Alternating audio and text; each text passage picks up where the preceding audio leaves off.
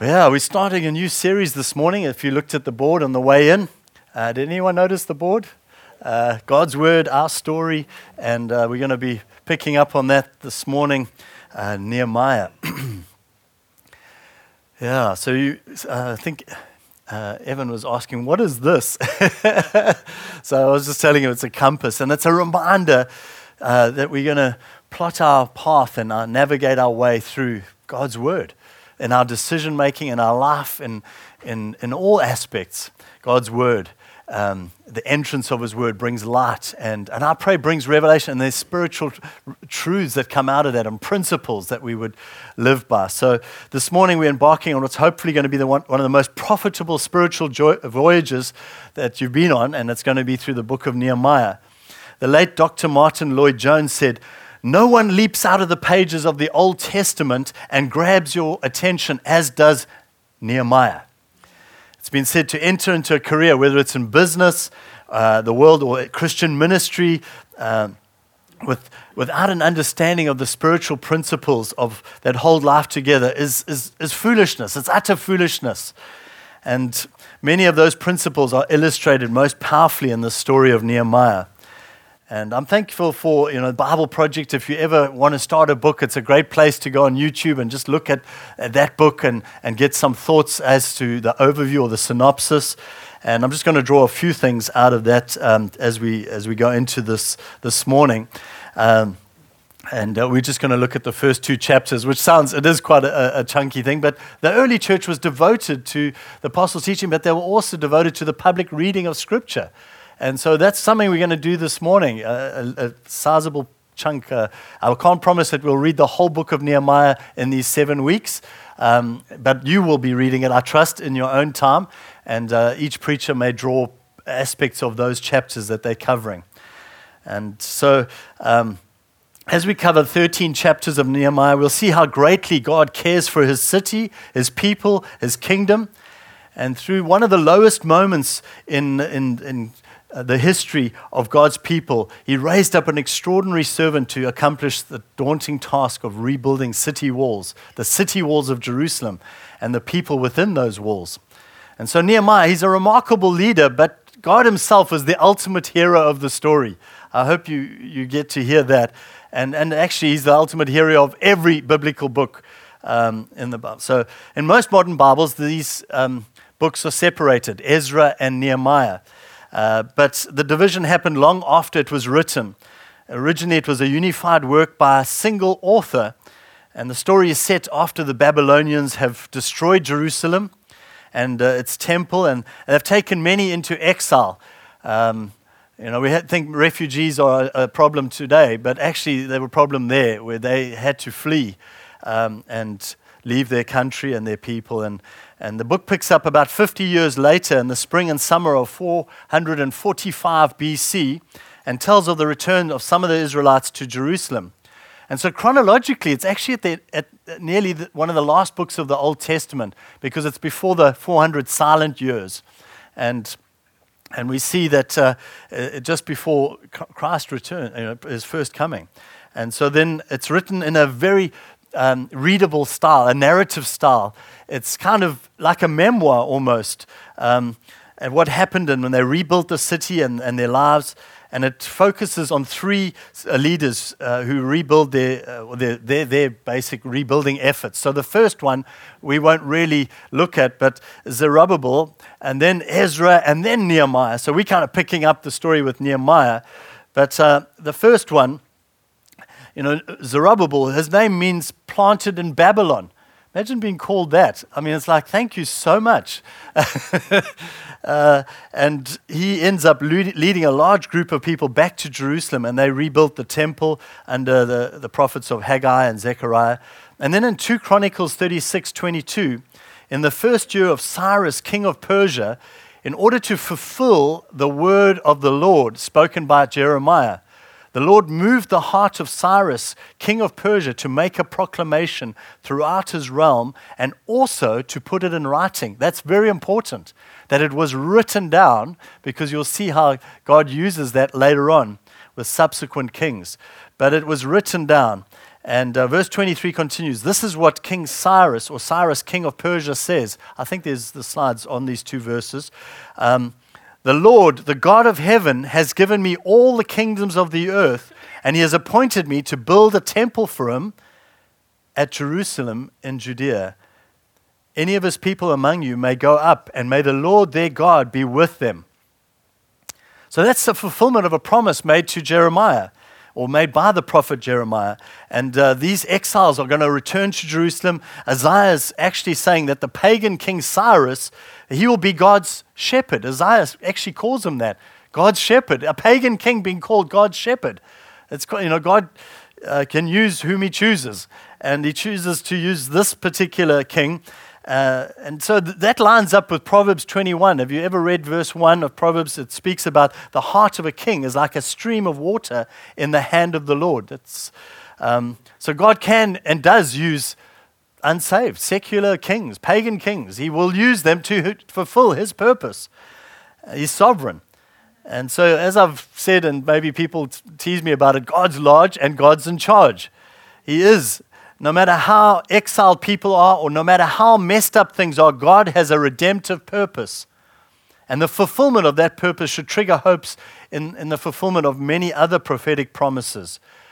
God's word is unbreakable, therefore our hope is unshakable. And you try and remember that God's word is never going to pass away. Heaven and earth pass away, but God's word will remain. It will stand forever. And so we see that there's a hope for a future messianic king from the line of David. There's a hope for a temple where God's presence will dwell with his people. There's hope for God's kingdom to come over all nations and bring his blessing, just like he promised Abraham. Friends, hindsight is a wonderful thing. How many times we look back and think, oh, yes. We can see the dots joined together. Because it is Christ in us, the hope of glory. But you and I are now a fulfillment of that hope in being a temple of the Holy Spirit. We're carrying his presence. And we've been given the Great Commission to go into all the world. As Abby's going into another part of the world, down south, and being a blessing. Well, she's blessed to be a blessing. And so we carry on the storyline. About 60 years after Zerubbabel, Ezra arrives in Jerusalem to teach the Torah and rebuild the community. So there's a kind of reformation or a rebuilding through Zerubbabel, then through Ezra in terms of bringing people back to the Word of God. And then we see that Nehemiah, he starts by leading the rebuilding of Jerusalem's walls. And they're all designed to be in parallel. Each begins with the king of Persia, and prompted by God to send the leader to Jerusalem. And then he offers some support, some resources, and then each leader encounters opposition and in their efforts, which they overcome. But each aspect of the rebuilding leads to a strange sort of anticlimax. So we won't get to look at Zerubbabel and Ezra's kind of anticlimax, but we will look at Nehemiah's. And lest I get ahead of myself, let's pick up in Nehemiah 1. Now, as I said, we're devoted to the public reading of Scripture, and this is, stick with me. It's some verses, and we're going to, on the back of that, speak a little bit around them, and then go into chapter 2. The words of Nehemiah, son of Hakaliah, in the month of Kislev, in the 20th year, while I was in the citadel of Susa, Hanani, one of my brothers, came from Judah with some other men, and I questioned them about the Jewish remnant that had survived the exile and also about Jerusalem. They said to me, those who survived the exile are back in the province and are in great trouble and disgrace. The wall of Jerusalem is broken down and its gates have been burned with fire. When I heard these things, I sat down and wept. For some days I mourned and fasted and prayed before the God of heaven. Then I said, Lord, the God of heaven, the great and awesome God who keeps his covenant of love with those who love him and keep his commandments. Let your ear be attentive and your eyes open to hear the prayer your servant is praying before you, day and night for your servants, the people of Israel. I confess the sins we Israelites, including myself and my father's family, have committed against you. We have acted very wickedly towards you. We have not obeyed the commands, decrees, and laws that you gave your servant Moses. Remember the instruction you gave your servant Moses, saying, if you are unfaithful, I will scatter you amongst the nations. But if you return to me and obey my commands, then even if your exiled people are at the farthest horizon, I will gather them from there and bring them to the place I've chosen as a dwelling for my name. They are your servants and your people whom you redeemed by your great strength and your mighty hand. Lord, let your ear be attentive to the prayer of this your servant and to the prayer of your servants who delight in revering your name. Give your servant success today by granting him favor in the presence of this man. I was cupbearer to the king. Jerusalem is in a sorry state. There's a decline in spirituality, there's an increase in apathy, and Nehemiah, in his prominent position in the Persian Empire, he sees that as secondary to achieving God's purposes for his holy city. So friends, let's bring it forward to today. You and I, we see modern walls which God inspired and instructed us to build, like identity, like marriage, like family life. We see these walls broken down, and it's how do we react? What does it do to us when we see God's principles disregarded, his walls broken down? Do our personal concerns or our career or our ambition, does that come secondary? Do we put that secondary to God's concerns? You see, Nehemiah sought first the kingdom, and so must we. He reacted when he heard the news of the walls of Jerusalem, which was still in ruins, and the city gates burned to the ground. He sat down and he wept. He wasn't the only person to weep over the condition of Jerusalem. Jesus wept over Jerusalem. He wept for the city. And the first thing to do when faced with disaster or loss is to face it and feel it. That's the first spiritual principle. Before anyone, this is point one, before anyone can receive a blessing, someone else has to be willing to bear a burden. Look around you and see things as they are, not as you would like them to be. Are you aware of any broken down walls? Possibly personal, devotional life that may be being neglected or broken down. Maybe areas of unrighteousness where you've given leeway or you've given a foothold or a toehold or an anglehold or a stronghold to the enemy, and he seems to have got his foot in the door. Are there areas within your family, within your marriage? Is there something that you should be grieving at the moment? A ruin that you're not prepared to acknowledge? Remember, you can't begin to rebuild a crumbling wall until you first are willing to mourn over it and recognize that it's grievous. Turn to fervent prayer, believing prayer like Nehemiah did. Ask yourself the questions, what do I need to do? What am I willing to do? What does God want me to do or have me do? And then what will bring God honor and glory? And Nehemiah, he reminds the Almighty of his greatness and awesomeness and the fact that God is a covenant-keeping God. And he stands both in awe and in adoration before him, acknowledging or recognizing his sovereignty. And that brings us to the second principle. The greater God becomes to him, the smaller his problem seems in comparison. Big God, small problem, big God. And his attitude of reverent submission is moved to confess the sins of his people, their disobedience, and what many have called identificational repentance or vicarious repentance. It's personalizing it, not saying, well, Lord, forgive them. No, it's saying, God, I am a man of unclean lips among a people of unclean lips, but my eyes have seen you. And I'm saying, God, take the coal, cleanse my lips, here I am. A little bit like Isaiah. And usually sin is the cause of our failures, and where there's sin, it must always be confessed. I've heard it's been said, the self-sufficient do not need to pray, they merely talk to themselves. The self-satisfied will not pray, they have no knowledge of their need. The self-righteous cannot pray, they have no basis on which to come to God. But that brings us to the third principle.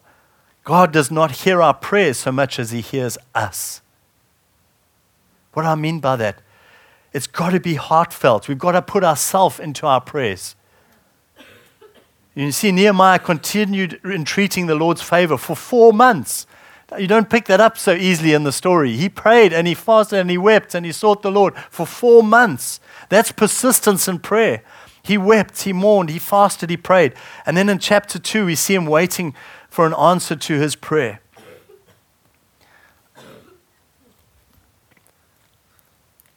In the month of Nisan, in the 20th year of King Artaxerxes, when wine was being brought for him, I took the wine and gave it to the king. I had not been sad in his presence before, so the king asked me, "Why does your face look so sad when you're not ill? This can be nothing but sadness of heart." I was very much afraid, but I said to the king, "May the king live forever. Why should my face not look sad when the city where my ancestors are buried lies in ruins and its gates have been destroyed by fire?" The king said to me, "What is it you want?"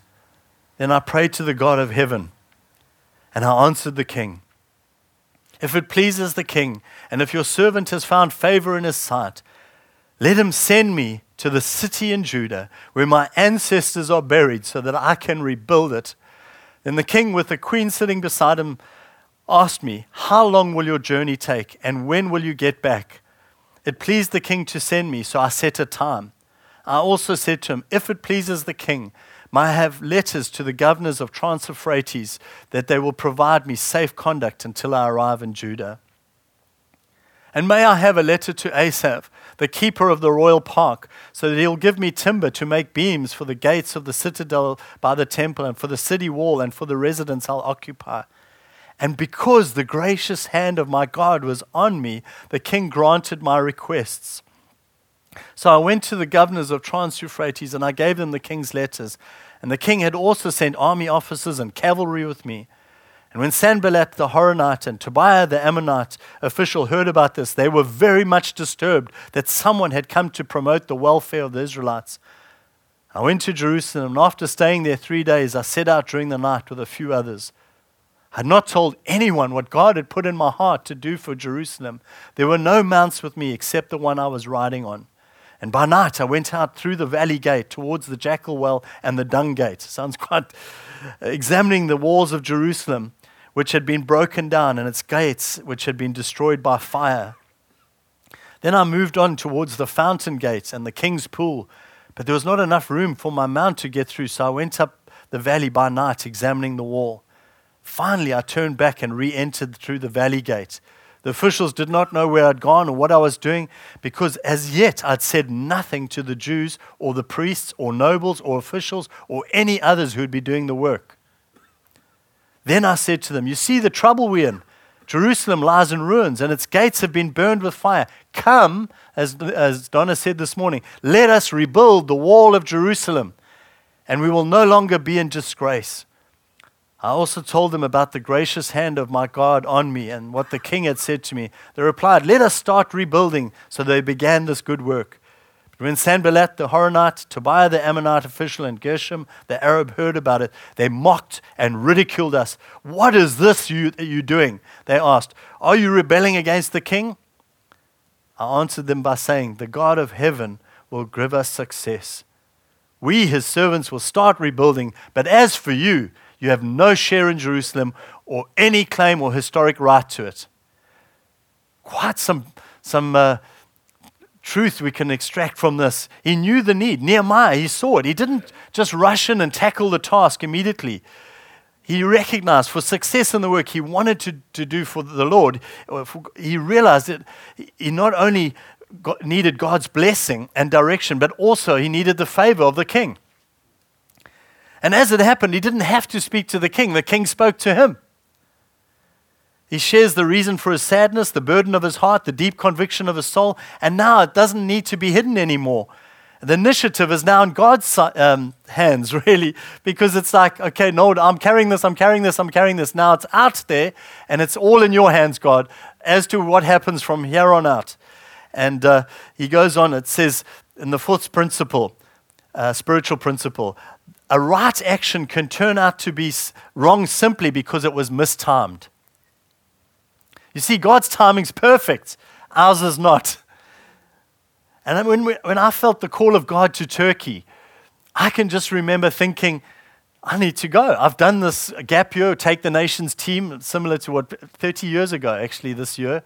And my daughter's following in my steps, not to Take the Nations team, but a different gap year. But what an amazing opportunity. And I went there and I thought, Turkey, Turkey, Turkey. They even had a flag. Every time we prayed, I was under the Turkish flag. And I went on a prayer journey at the end of that year. And I thought, God, here I am. Let's go. And then I remember standing in a line and they were praying over people and sharing words that they felt the Lord give them for people. And this guy said, I have a strange picture of an alarm clock. And I feel God says, throw away the alarm clock. And he didn't know anything about my life. And I just knew exactly God was saying I needed to allow his timing, not mine. I didn't think I'd go to Turkey as a married man. I didn't even think I would go with children. That was the furthest thing from my mind. I was Ruscliffe, after Cliff Richard, the bachelor boy, till my dying day. That was my nickname. But I was wrong, sincerely wrong. And so God set me free. But anyway, I ended up, God's timing, it was 7 years actually, which is always a good number. There's 7 kind of principles I'm picking up this morning. But 7 years before I ended up with BB going to Turkey. And I needed to know if I was going to be involved in pioneering a work, I needed to know what church government and church leadership, and I needed to know a lot of things. And I had to be mentored, and I had to be coached and fathered and spiritually discipled before I could just head off. And so that thing is timing is so important. In Acts 17:27, it says, God's determined allotted periods and boundary of mankind's dwelling place. In other words, there's times, there's spaces, and there's places that God has for you. For such a time as this, you are here and I'm here.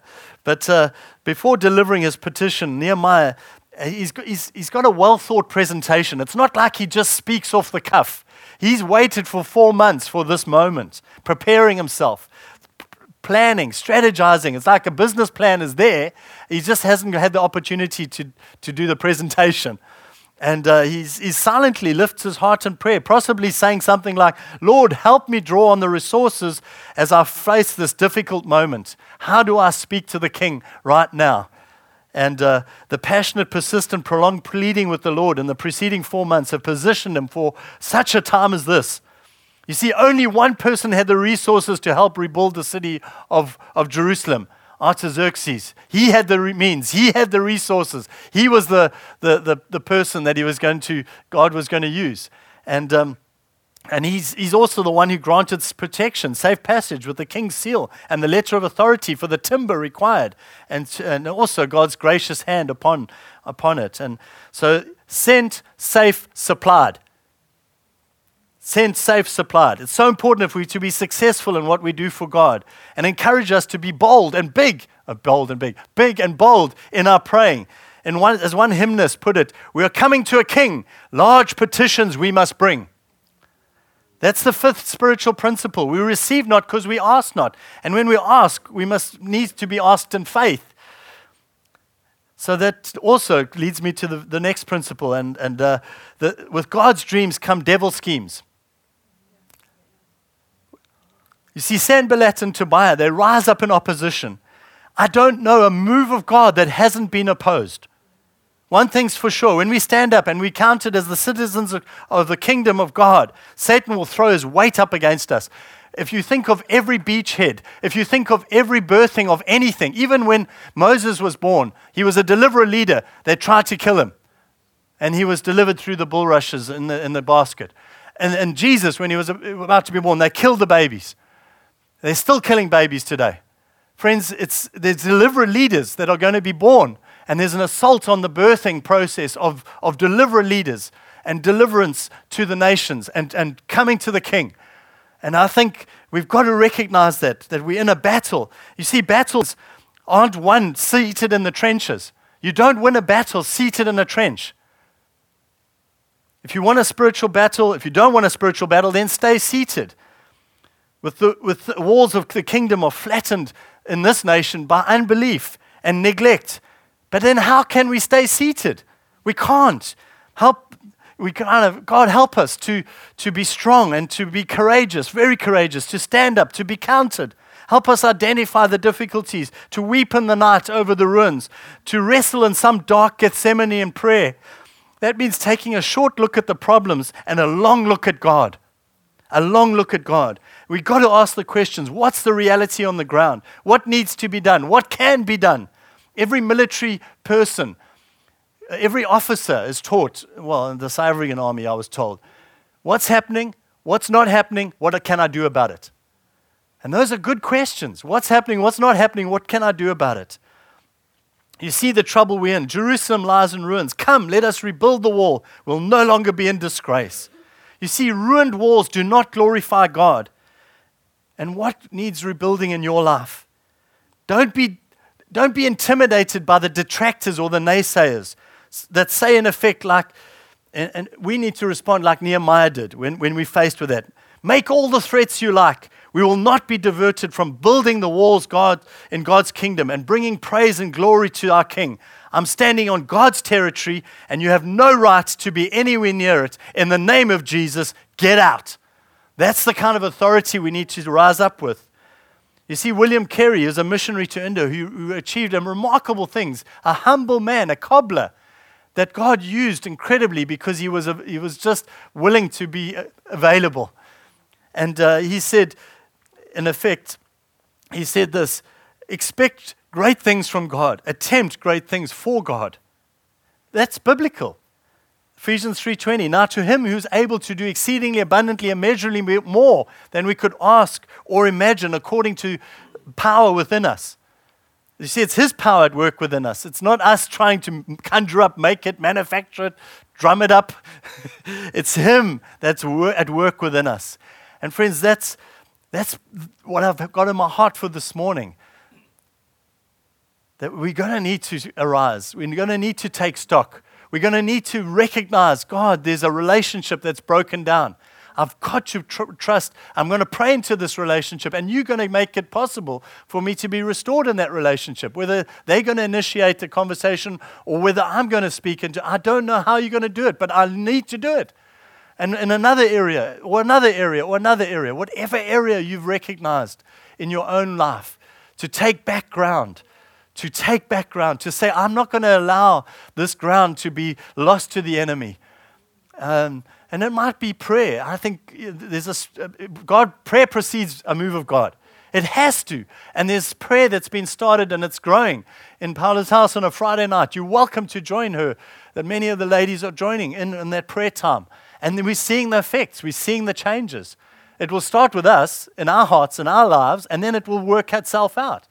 And on Tuesday nights, we pray here. And I just want to encourage you because it's the pattern, the spiritual principle. He went to prayer, and then he saw some breakthroughs. And then he took some steps, some strategies that God gave him. Okay, what do I do here? What do I do there? And then he started to see the fruits of that, and which we're going to unpack in the weeks and months. No, it'll be 7 weeks. So, Father, I want to thank you that right now there's so much that you're wanting to challenge us and stir our hearts to and help us to rise up out of indifference or apathy, especially when the prevailing spirit is unbelief or just dumbing down Christianity, or just almost saying that it's boring, irrelevant, untrue, whatever it is, whatever the world's trying to be dismissive of. But God, we know the truth that's within us. We know that your promises are true and amen. And they're never going to pass away. And you're going to hold those promises, and you're going to move as you've promised to move. And your glory is going to be poured out as the waters cover the sea, Lord. And I want to thank you, Father, that the latter rain will be greater than the former. And I want to thank you that your glory will be ever increasing because it's in your people. And your people are more and more will come to faith, and more will shine brighter and brighter till the fullness of day. You've promised that the righteous will shine brighter and brighter till the fullness of day. So help us be instruments of light and love and your spirit to shine into this dark world, to give hope to the hopeless, to give light where there's darkness, to be the ones that can say that your Redeemer lives. There's a Redeemer that wants to save you out of slavery and bondage and rescue you and have you reached out and responded to his arm even of salvation because he's reaching out to you. And I pray, God, give us that boldness this morning to offer that lifeline It's your lifeline. You are the Savior. We can't save anyone, but you are a great Savior. And we thank you that, Lord, you are mighty to save and deliver and reestablish and rebuild the walls in our lives and also in the city and in this nation. And we trust you for that in Jesus' mighty name. Amen.